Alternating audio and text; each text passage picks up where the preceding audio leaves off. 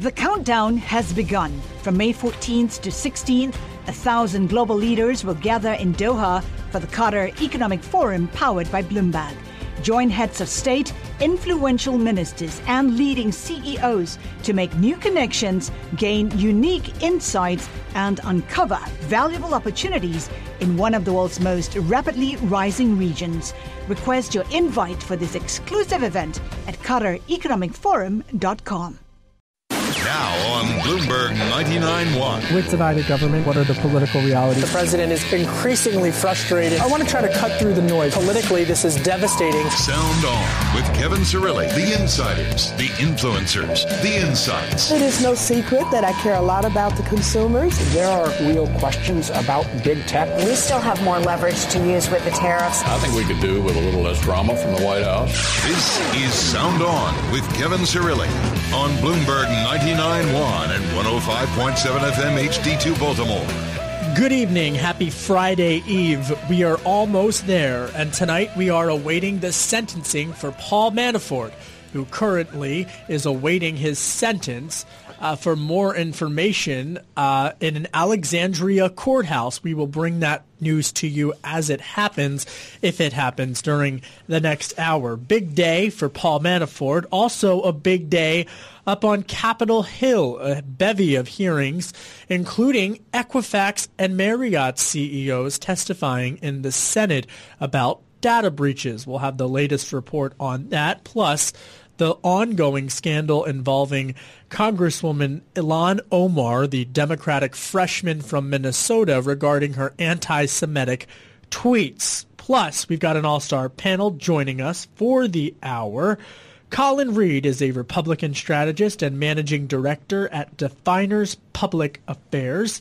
And Adam Green is co-founder of the Progressive Change Campaign Committee. He's going to give us his take on the crowded 2020 Democratic field. It is really a remarkable day today because we are awaiting that sentencing from Paul Manafort, President Trump's former campaign chairman. He's getting sentenced, could be sentenced to more than 20 years, folks, for his crimes that he has committed. What's really interesting is, number one, how much is he going to get, but just the news flow surrounding all of these investigations and putting all of these different pieces of the puzzle together. Obviously, this is all going to keep going until we get the Mueller investigation, and whether or not that's made public, we still don't know. Meanwhile, Michael Cohen was back up on Capitol Hill this week. We were covering that all week as well, following his captivating testimony, riveting public spectacle display last week when he testified publicly. So it is Judgment Day for Paul Manafort. And meanwhile, everybody wants to know if President Trump would pardon Paul Manafort, because he hasn't said one way or the other definitively whether or not he would do that. That's one of the questions circulating today. And Michael Cohen was actually asked about this, and he discussed a possible pardon with President Trump's legal team.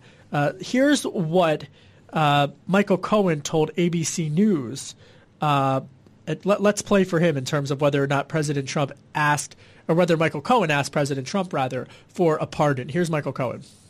And I have never asked for, nor would I accept, a pardon from President Trump. So that's Michael Cohen. Of course, he's one of those convicted for lying under oath. He is now finding himself once again in the middle of everything. Paul Manafort's about to get sentenced any minute now. Adam Green is co-founder of the Progressive Change Campaign Committee. He's sitting here in studio with a hashtag Warren Wing pin on his lapel. Thank you very much, Adam, for coming in. Yes. It's always a pleasure. Good to be here. So President Trump, should he pardon Paul Manafort? How would that go over? Well, right? Just kidding. I appreciate softball questions. Obviously, no. It would work on a couple levels to his detriment. One, it would probably spark impeachment talk, times 20. And two, the Southern District of New York, or even the state of New York and other state authorities could just rearrest and retry Paul Manafort. So probably wouldn't keep him out of jail, would have him talking more in a courtroom about Trump, and possibly get Trump booted from office. So Colin Reed, Republican strategist, jump in here. Do you think the president, it would be smart for him to pardon someone like Paul Manafort? Politically, probably not. And I think we're going to see what happens in a few minutes, probably during the course of this hour, about Paul Manafort's sentencing. But look, Paul Manafort was not someone who was allowed at the table of Republican politics for decades, and there's a reason why, because of stuff like this. And then Donald Trump came along in 2015 and 2016, and a lot of people didn't want to work for him, and he has people like him who were attracted to his campaign, and now we're seeing the results. But to me, all of this is a lot of this noise. I think we'll get some answers when the Mueller report comes out. We don't know when. I think it should become public to the degree it can, because sunlight is the best disinfectant, and having a full understanding of what happened in the 2016 campaign will allow Congress and the American people to move on. Colin Reed is a Republican strategist. Adam Green is a Democratic strategist, as well as co-founder of the Progressive Change Campaign Committee. Paul Manafort awaiting sentencing we are expecting this began at about 3:30 this afternoon. He's over in an Alexandria courthouse. Remember, folks, he was prosecuted in 2 federal courts, but it was in the Eastern District of Virginia, i.e. Alexandria, last August when he was convicted on 8 charges of tax and bank fraud. Now he could face as much as 26 years, facing 26 years in jail time. He is 69 years old. We're talking about presidential pardons because President Trump has really not definitively said one way or the other whether or not he would pardon someone like Paul Manafort, but he has spoken somewhat sympathetically of him. Not so for Michael Cohen, his longtime personal fixer and political operative. And Cohen is saying, according to a story earlier this week on the Bloomberg Terminal by my colleagues Shaheen Nasrpour and Shannon Pettypiece, that he had expressed interest in a pardon from the president in the months after federal investigators raided Michael Cohen's home and office last April. So talk about a remarkable flip at him from wanting to pursue a presidential pardon and then all of a sudden now just going to complete political war against this White House. Why does Michael Cohen matter in your perspective? Well, on a couple levels. For those who are following the fortunes of NBC, he's great for Saturday Night Live. That's probably his biggest value. Yeah, I would agree. Now. Yeah.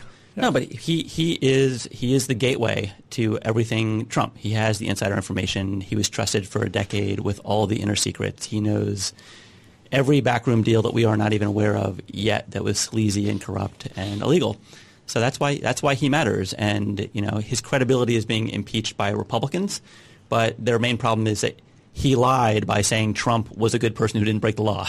Yep. That's a little bit of a structural flaw in their argument, and my guess is that Michael Cohen will accidentally become a very historic figure, possibly responsible for Donald Trump being a half-a-term president. His book, actually, the unpublished book is, I think, the manuscript everybody wants to read, but now he's saying he didn't have it. But President Trump tweeting about that, almost toying with him in that sense. I want to play for you what Senator Tim Kaine said. He's a Democrat from Virginia talking about presidential pardons and whether or not that's a smart idea. Here's Senator Kaine. If you start to see this president use pardon power for people who are connected with this investigation, I think you'll see Congress erupt. That was Senator Tim Kaine. We're talking presidential pardons with Adam Green, co-founder of the Progressive Change Campaign Committee, also probably one of the most plugged-in people to the Warren wing of the Democratic Party. We'll get his take on the 2020 field, as well as Sochi Hinojosa. She's going to call in. She's communications director for the Democratic National Committee. Colin Reed, Republican strategist and managing director at Definers Public Affair. He was the campaign manager for Scott Brown. So Adam and Colin together in studio for the hour. Coming up, we dive into policy, big policy on data breach front, as well as Tim Cook. Did you guys follow this? I'll catch you up to speed on that. Remember, you can download the Sound On podcast on Apple iTunes. You can also get it at Bloomberg.com or by downloading the Bloomberg Business app. You can also find us on Radio.com and iHeartRadio. I'm Kevin Cirilli. You're listening to Bloomberg 99.1. You're listening to Sound On with Kevin Cirilli on Bloomberg 99.1 and 105.7 FM HD2 Baltimore. We are on high alert today on Sound On for Paul Manafort, who is awaiting sentencing in an Alexandria courthouse. We will bring you that news live as it happens. He was convicted on 8 counts. Remember, 8 counts in connection with tax fraud and really just poor financial dealings. He could get up to 26 years in prison. He's 69 years old, so that would likely be a life sentence. We're also monitoring all of the policy wonk news of the day, and there was a lot of it, folks. The CEOs of Marriott and Equifax were testifying before a Senate subcommittee on Capitol Hill earlier today. I actually spoke with one of the leading Democrats on who on this subcommittee, who released a report on Thursday on Equifax's breach, and really examining just the complete breakdown of senior executives when the personal data breach. 143 million people had their data breached when this occurred a few years back in 2017. Adam Green is co-founder of the Progressive Change Campaign Committee, very closely aligned with Senator Elizabeth Warren, the 2020 presidential candidate, Democrat from Massachusetts. Colin Reed, Republican strategist and managing director at Definers Public Affairs. He was also the campaign manager on Scott Brown. Remember Scott Brown? He ran against Senator Warren back in Massachusetts. That was Senator Warren's first political campaign. No, Adam? That was. It was her first because she was plucked from a Harvard classroom. Elizabeth Warren was plucked from Oklahoma, where she grew up in a very poor family, on the ragged edge of the middle class. And then she eventually, after a lot of hard work, taught at Rutgers University in my home state. Jersey. She went to Rutgers. Was a teacher for many years and eventually wound up at Harvard. We're going to get more into Warren World coming up because we have a lot to catch up on. But this Equifax, she's been huge on Equifax. She's been one of the, I would argue, the leading Democratic voice on this Equifax issue, hammering them for their data breach. A lot of folks associate Senator Warren with criticizing large financial institutions, but Equifax and data breach and cybersecurity, she's really emerged, I would argue, as the leading voice on the left on the Equifax issue.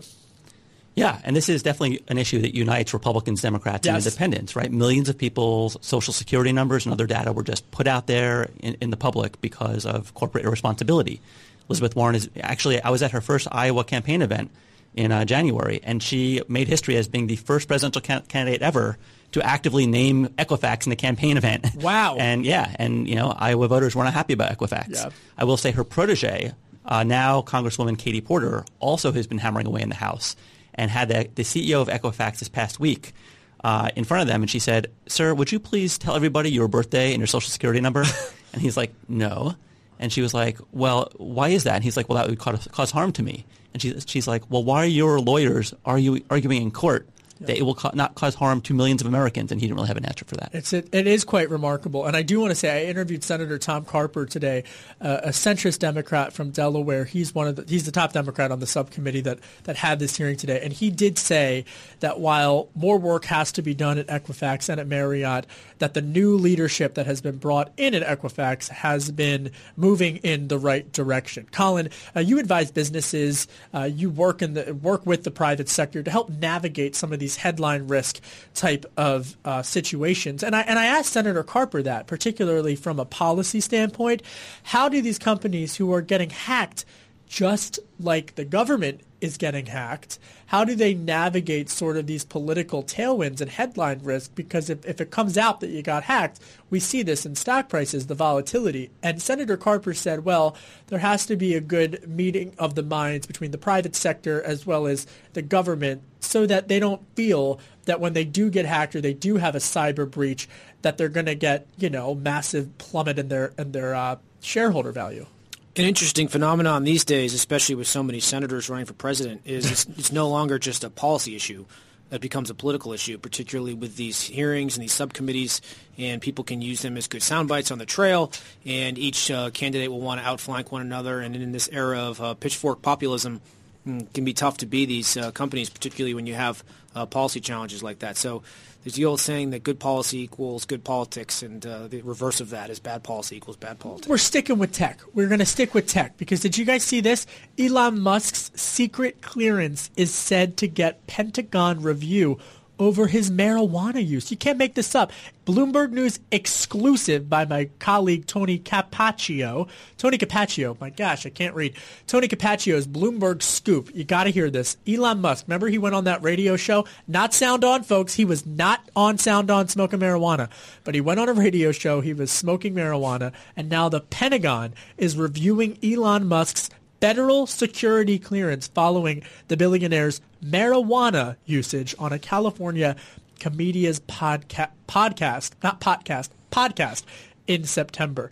This is remarkable. He's obviously, formerly with SpaceX, and he's the founder of SpaceX, but really remarkable to see Elon Musk, arguably one of the most recognizable now American business entrepreneurs, to really be whacked by this.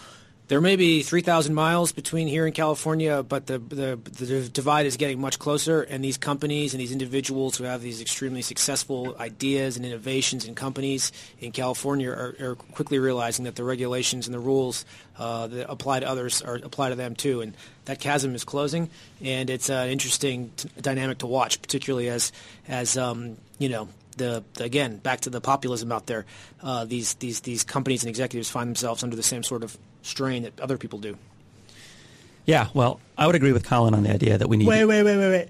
You agree with Colin? Oh, wait, is this Mike Live? Wow, you guys, I did it. Break. I don't What's even know on what here? you're going to say. But I did it. I found a point of agreement. Go ahead, Adam. We need equal enforcement of laws and rules for everybody, and there are so many people in prison right now for things like marijuana that obviously Elon Musk should face some accountability. That being said, everybody, this is not the thing that should take someone's clearance away or the thing that should jail people for years. It's time for big picture reform in this country. I am fascinated by that by Elon Musk. I think he's going to be around for quite some time. And just on our way out, because Apple's Tim Cook, did you hear this when President Trump called him Tim Apple? Now Tim Cook has changed his Twitter bio to Tim Apple, and Ivanka Trump tweeted out ?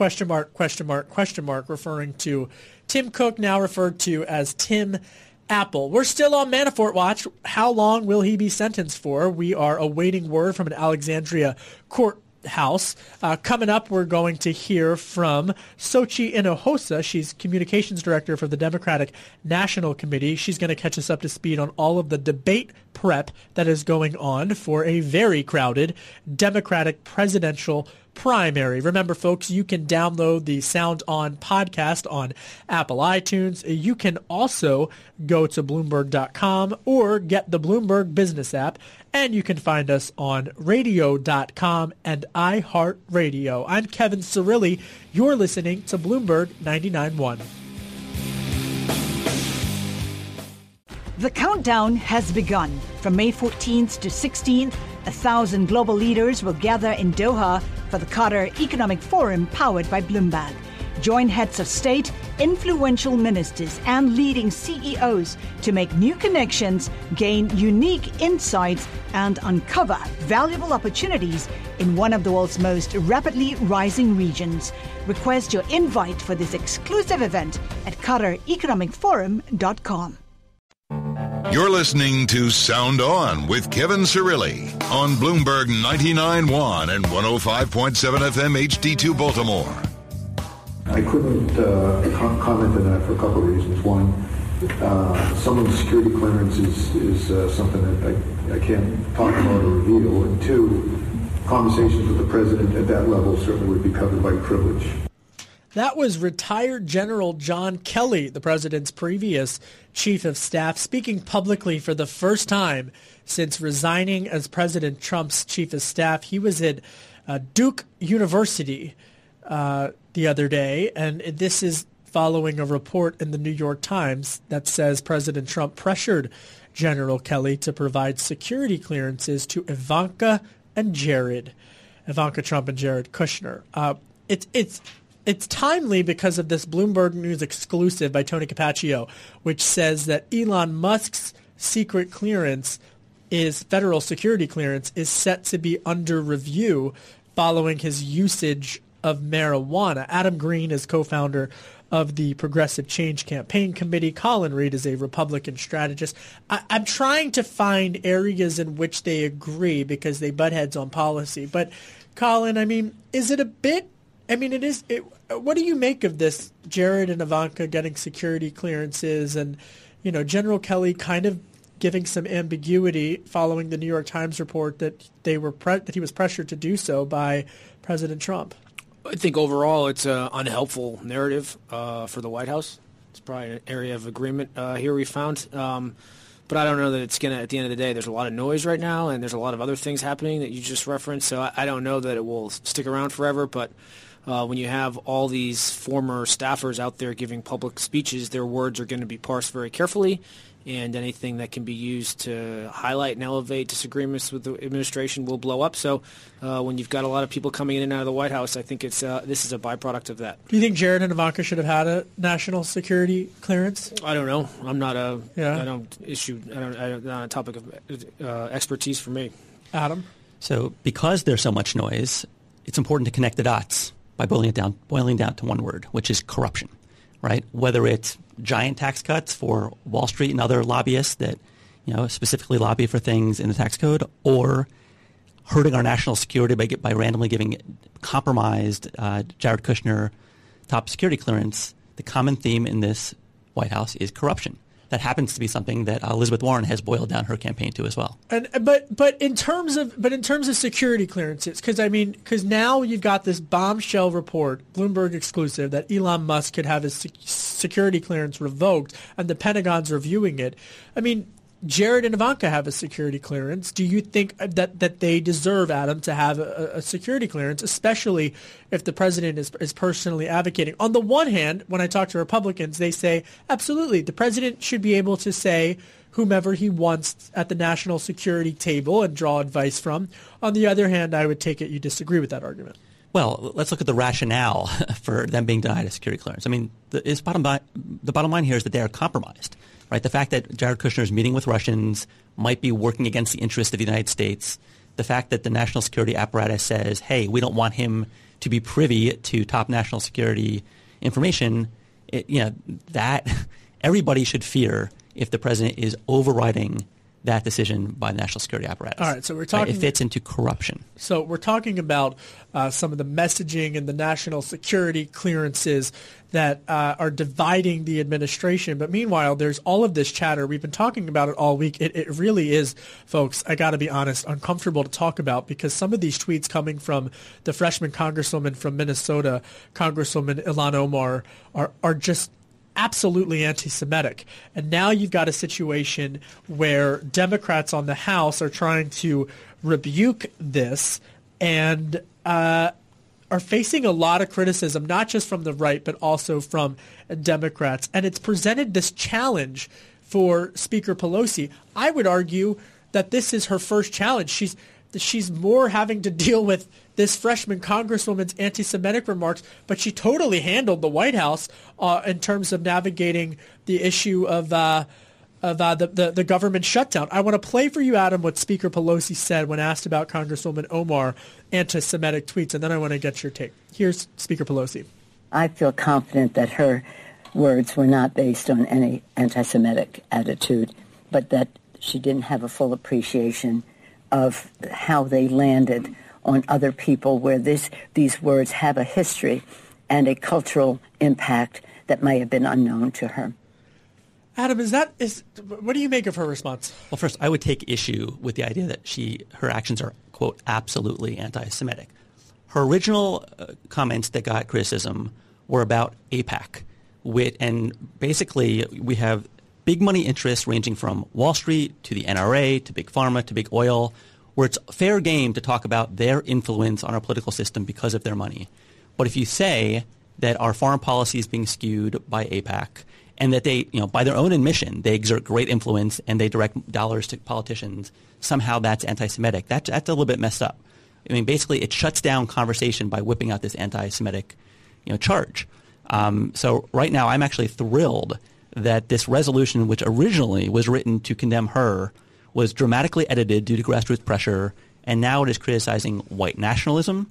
It's criticizing anti-LGBTQ remarks and kind of lumping them all together under an umbrella of hate. So actually, I think Ilhan and progressives are a big winner here because we have a bunch of Republicans on record going against white nationalism, white supremacy, when they would refuse to do that when Donald Trump did it. Well, she apologized for the one tweet, but then a couple of days ago, and she apologized for the wording of it, not right. Well, but it's one thing, the anti-Semitic wording of it, and then she did another one that I don't even want to read. I mean, it's one thing to make. I hear the argument that you are making. I think you can criticize Bibi Netanyahu for corruption and whatever you want, but there was you would agree that there was a tone to her tweets, and I am not disagreeing that there's tones to the president's rhetoric at all. But in this specific case, it almost felt like she kept going even after she had apologized.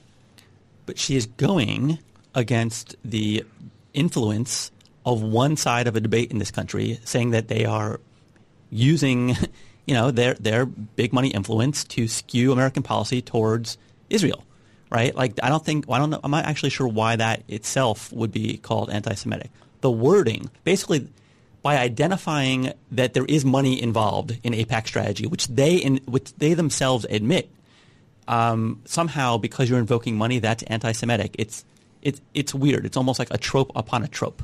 People are shutting down conversation because she's calling out big money influence in the Israel debate. It is big money influence. I'm a Jewish American, and I'm saying it is big money influence, and it's been well documented by AIPAC itself that they have influence over Congress, and they move a lot of money around. But saying the dual loyalty argument, all of that crosses the line. Well, let's keep going on that. So this is what crosses the line. She basically said we should have allegiance to America first and foremost. What were Republican leaders like? Wait. What did Steve Scalise say about that? He said she should be kicked off the House Foreign Relations Committee because she is a mole for terrorists. When she's out there saying we need to be loyal to America, and they're calling her a terrorist, who's the one having a foul argument? I mean, that's just racist. It's anti-Muslim. I mean, if anything, she's saying America first and foremost. Colin. Well, I think the comments were absolutely anti-Semitic. They were offensive. They were disgraceful. Which one? The congresswoman from Minnesota. No, which comment? The whataboutism doesn't really work. A wrong is a wrong, and you got to call it out when you see it. I'm asking you to call it out. Which comment? I'm not going to repeat the comments on the air. And by the way, these are not. This is not me saying it. Even Rahm Emanuel, President Obama's former chief of staff, called them the quote ugliest Chelsea stereotypes. Clinton. Yeah, so this is no longer an R versus D issue, and you got to call out wrong when you call out wrong. I'm asking you to call it out. And what's even more disgraceful to me the dual loyalty are the 2020 candidates who are defending her because they're so afraid of getting outflanked on their left. Senator Warren, Senator Sanders, Senator Harris, rather than just say, hey, this is wrong, we should condemn it, we can move on, and rather than pointing out the whataboutism and all that, just call it for what it is and then move on. Waves... They wash ashore a lot of various candidates. A lot of them don't have a lot of experience. The Republicans learned that in the 2010 Tea Party wave. Leadership has a hard time controlling a lot of those members. They're new to politics. They don't necessarily know the rules of the road.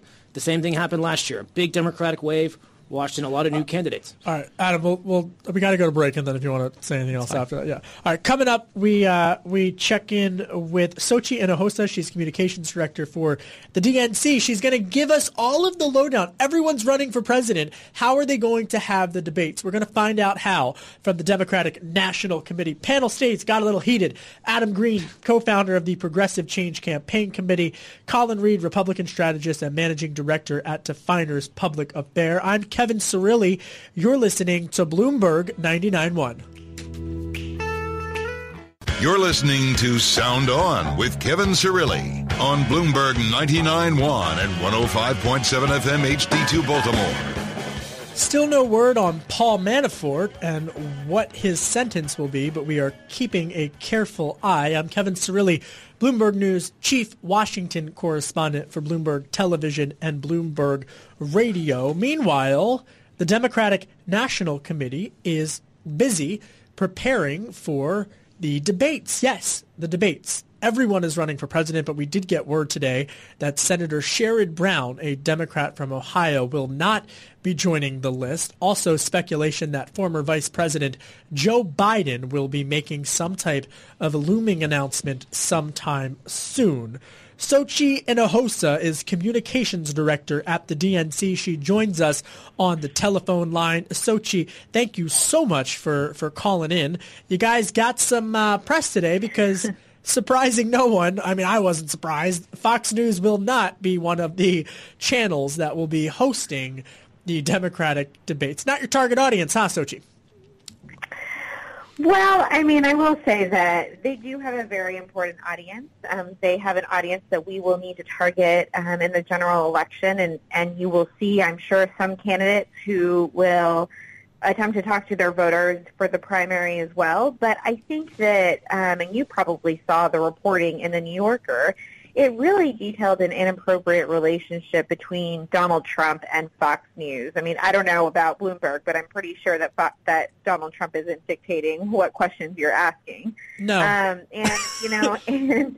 I think a lot of reporters would say that. But I think that one key point here is that it wasn't just a cozy relationship. It's just, a very, very inappropriate one in terms of Trump having input on different things that they cover day to day. And so we believe that Fox is not in a position to host a fair and neutral debate for our candidates. All right, so walk us through how the debates are going to work, because I remember in the last cycle on the Republican side, everyone was running. Remember, there was the kids' table debate, I called it, because if they didn't get a certain point of the polls, I don't even remember how that worked. But how is this going to work this time? Absolutely. So that's something that we went to school on. We looked at previous Democratic and Republican debates. We looked at debates and presidential cycles with large fields like that Republican cycle that you're talking about in 2016. And one thing we've learned is to make sure that we have a process that is not only fair and transparent, but that is also inclusive. And one thing that we heard from a lot of folks is that Republican debate where you had the undercard debate, the JV varsity situation, you candidates who were on the JV side and had to go earlier, it was detrimental to their campaigns, and they believed that that would hurt their campaign and that their candidacy was sort of done. And we don't want to do that with anyone. We know that this is a wide open field. We know we will have a lot of candidates, and that is a good thing for the party. And it is our responsibility to make sure that they get the most eyeballs and that we have a fair process. So we're doing 12 debates. Get ready. They start in June. Another one in July. We'll do 6 in 2019, 6 in 2020, and they will be focused on the issues. They won't be focused on things like hand size, like you saw in the Republican debate. They will be focused on hopefully the economy and climate change and the issues that voters care about. Is it going to be like pools of people, or are you going to pick out of a hat? I mean, seriously, how will that be decided? So for the first two debates, we will be doing 2 consecutive nights on weeknight prime time. That's the first time that you have seen that happen for either party, so it is unprecedented. Okay. The fact that both NBC and CNN would give us that platform to do so. And we'll be selecting the candidates at random. There will be up to 20 for both debates, 10 on each night. And we don't want to favor any certain candidate, so we will televise or make public a random selection. And the way that you can qualify for a debate is by polling at 1% in 3 polls, or a grassroots fundraising mechanism threshold that we have. This is the first time that we're doing this. Yeah. And it is, having 65,000 contributions in 20 states. And that's something that's new, because I think as you're seeing now is that there's a lot of grassroots momentum among all the candidates. And so this is something that we are keeping our eye on and we're really excited about. All right. Sochi Hinojosa, Communications Director for the DNC. Thanks for breaking it down. Appreciate you calling in. Adam Green, co-founder of the Progressive Change Campaign Committee, also closely aligned with Senator Warren. We've got literally less than a minute, but are you satisfied with how the debate process is playing out? I think the DNC gets great credit, definitely for their Fox decision.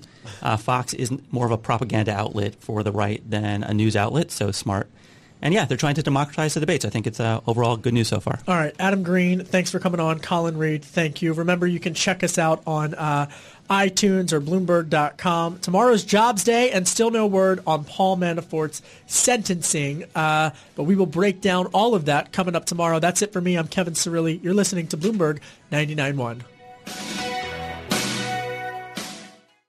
The countdown has begun. This May, 1,000 global leaders will gather in Doha for the Qatar Economic Forum powered by Bloomberg, held in conjunction with our official partners, the Qatar Ministry of Commerce and Industry and Media City Qatar, and premier sponsor QNB. Join heads of state, influential ministers, and leading CEOs to make new connections and gain unique insights. Learn more at QatarEconomicForum.com.